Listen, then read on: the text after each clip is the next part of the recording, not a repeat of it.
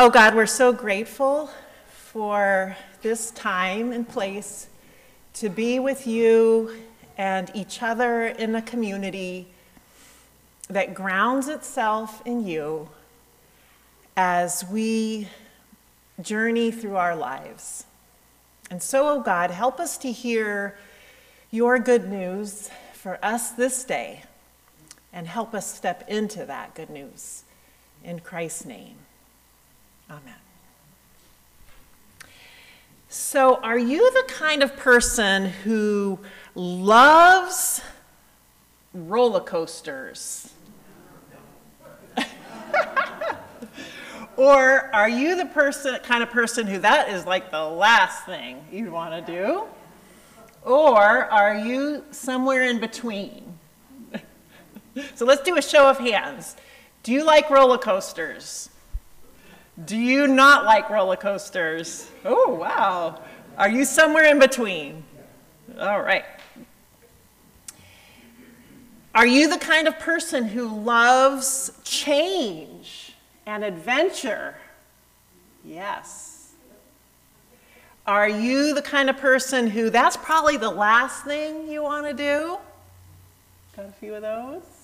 Are you somewhere in between? And it probably depends, right, on what kind of change we're talking about. It often depends on whether we choose the change or not.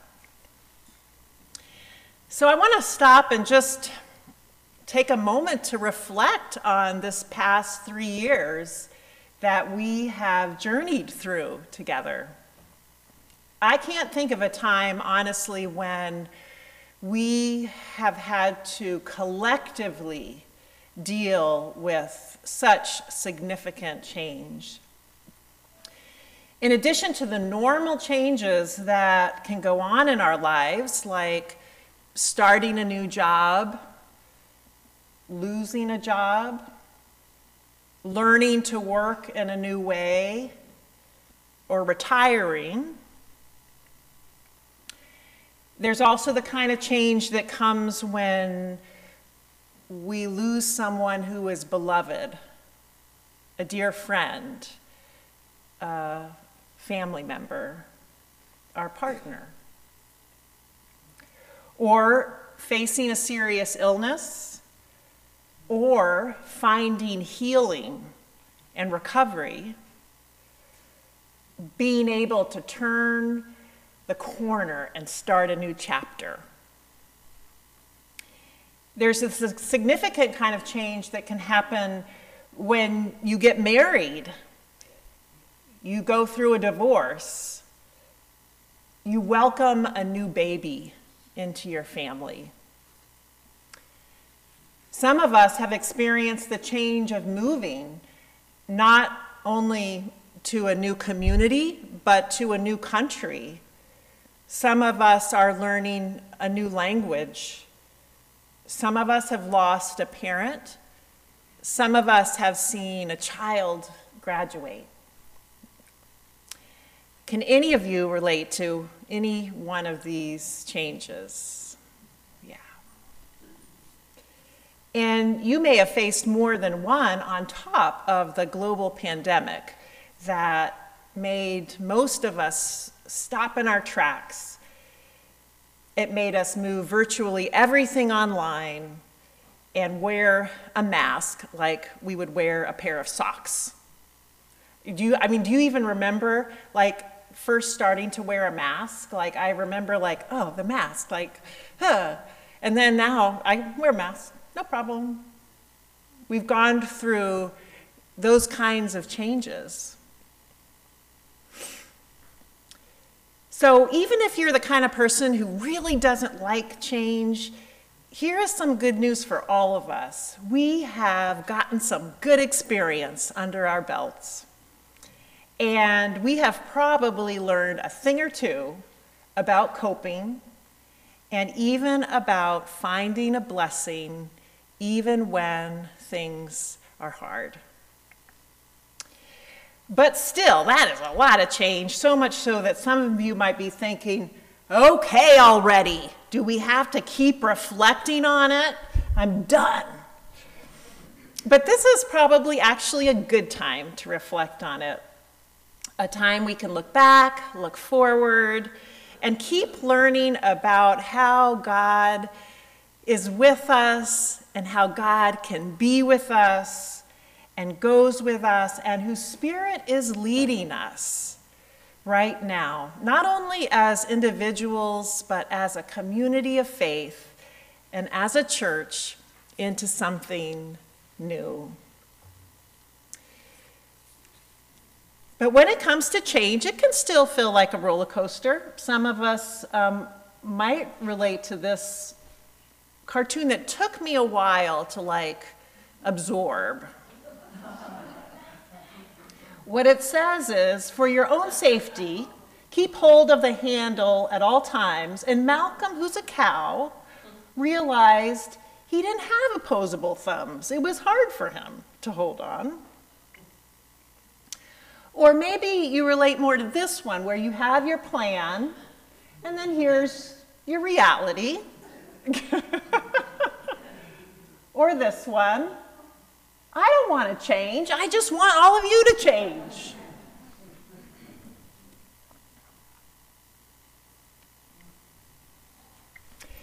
So let's take a closer look at our scripture this morning to see what is the Spirit's message to you, to me, at this moment of our lives as we think about change. There is clear affirmation here for us.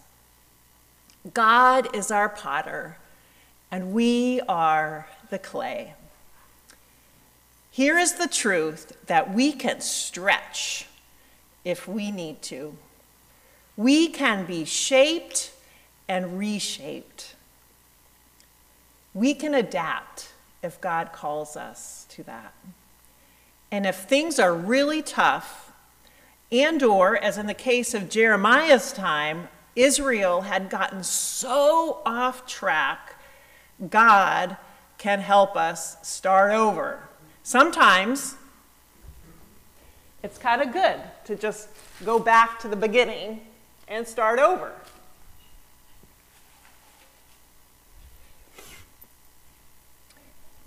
At times like these, I think it is so important to put ourselves into God's hands.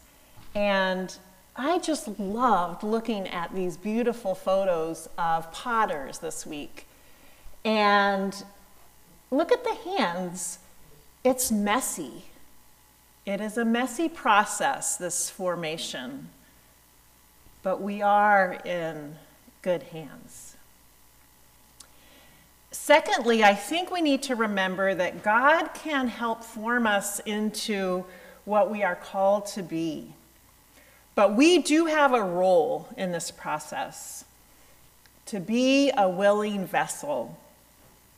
And as you go back to your Bibles this afternoon and read the reading from Luke, you'll see Jesus telling a parable about a man whose greed and hard-heartedness was unchangeable. He sees poor Lazarus at his door crying out for help, and the man does nothing. And it begs the question, this story, at times, what does it take for us to change? If you're like me, you need all the help you can get sometimes.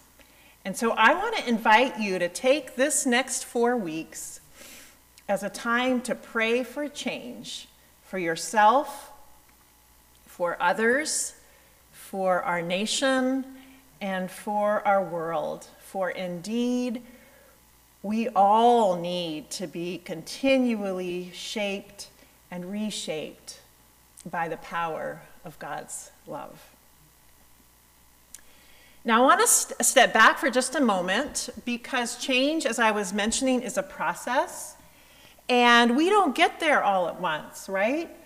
It has partly, though, to do with our biology and the wiring of our brains. Reverend Lily Brock has done some really interesting work on the change cycle. And our brains and how we process change. And she points out that change is simply the experience of something new. Change is simply the experience of something new. And/or sometimes we might say it like this: well, things aren't the way they used to be, are they? But if we can go to the part where, oh, change is the experience of something new. Now, some of you might remember a time when your telephone was attached to a cord in your kitchen. And if you wanted to talk to somebody, you hoped you had a long cord because you had this phone and you were like stretched from the wall to maybe the sink or to the kitchen table where you're sitting there talking to people. How many of you can hardly even imagine not going somewhere with your phone in your back pocket or your pocketbook right now? So you've gotten through that change. Or maybe some of you remember paying back somebody with cash. Some of you may still actually do that. But some of you may remember paying people with money. Now, some of you never do that because you use Venmo, right? Some of you are like, what is Venmo? Things aren't the way they used to be. And it can be good, it can be bad, it can be in between. But it's a good reminder that we do adapt and we can do this. Lily Brock's work was so helpful to me because she's focused her work on how brains deal with change. And she points out that we have 3 layers in our brain. The primitive amygdala part, which is more reactive. It's like the eat, breathe, sleep, survival part. Then there is the mammalian part of our brain, which helps us reason, helps us be more creative, helps us problem solve. And then there's the cerebral cortex, which helps us see the big picture or make conceptions or applications. And Brock points out that every time we experience a change, something new, our neurological system has to create a new pathway. And we do this all the time. When at first we meet a change, our brains go, whoop, survival. And the more primitive part of our brain, it's just part of how we're wired generally. That's what happens. We probably at that stage of the game are focusing more on ourselves, right? You know, something happens and you kind of like, you just kind of need to make sure you're okay, or it's okay, your family's okay. The second part of that process happens when the mammalian part of our brain steps in, and that's when we're more able to see like the pros and the cons, and we can start to problem solve a bit. The third is when we shift and we start to be able to see like the big picture. One important point that Brock makes that I found helpful is that when we face change as a community or as a family, it's likely, very likely, that there are going to be different ones of us at different parts of that process. And for me, that's helpful because I can find more compassion for myself, maybe when I'm struggling with a change, or I can find that compassion for somebody else if they're really having a hard time with the change. We can see that at times. I bet you can see it at times in your own family when somebody's having to either move. Where are they in this process of like, are they making the phone calls? Are they doing the things they need to do? Are they dragging their feet? Or maybe it has to do with when you lose someone and how you deal with that grief process.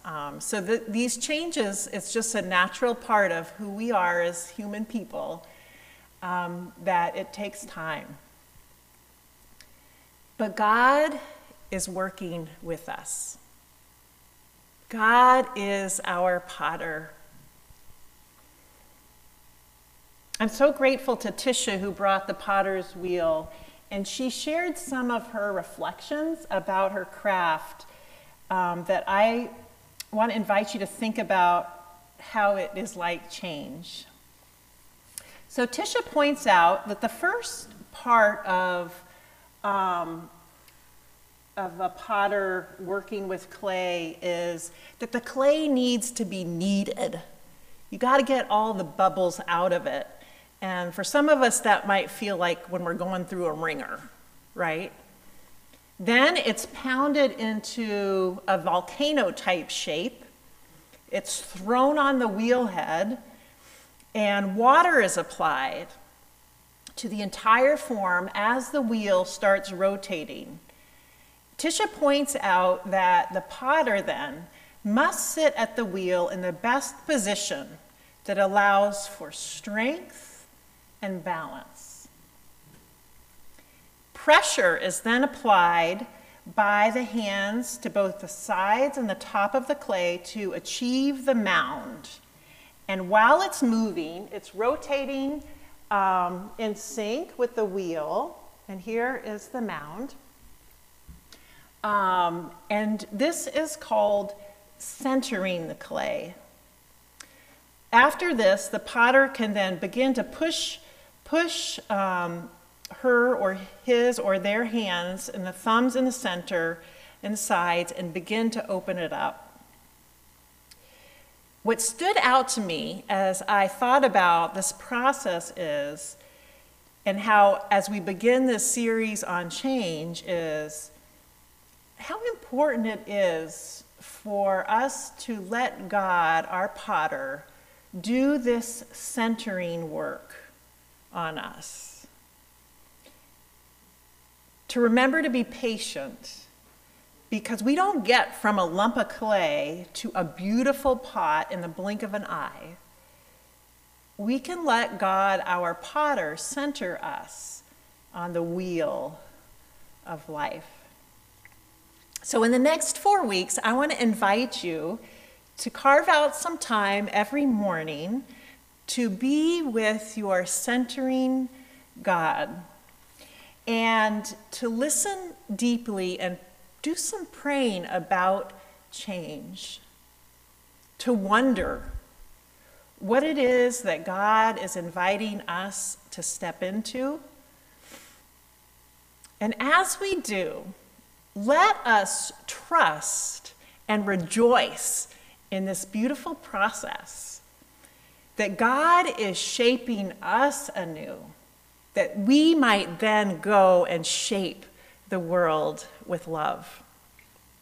So take this hope, and whatever change you are facing right now, I want to promise you this: you are in good hands. Amen.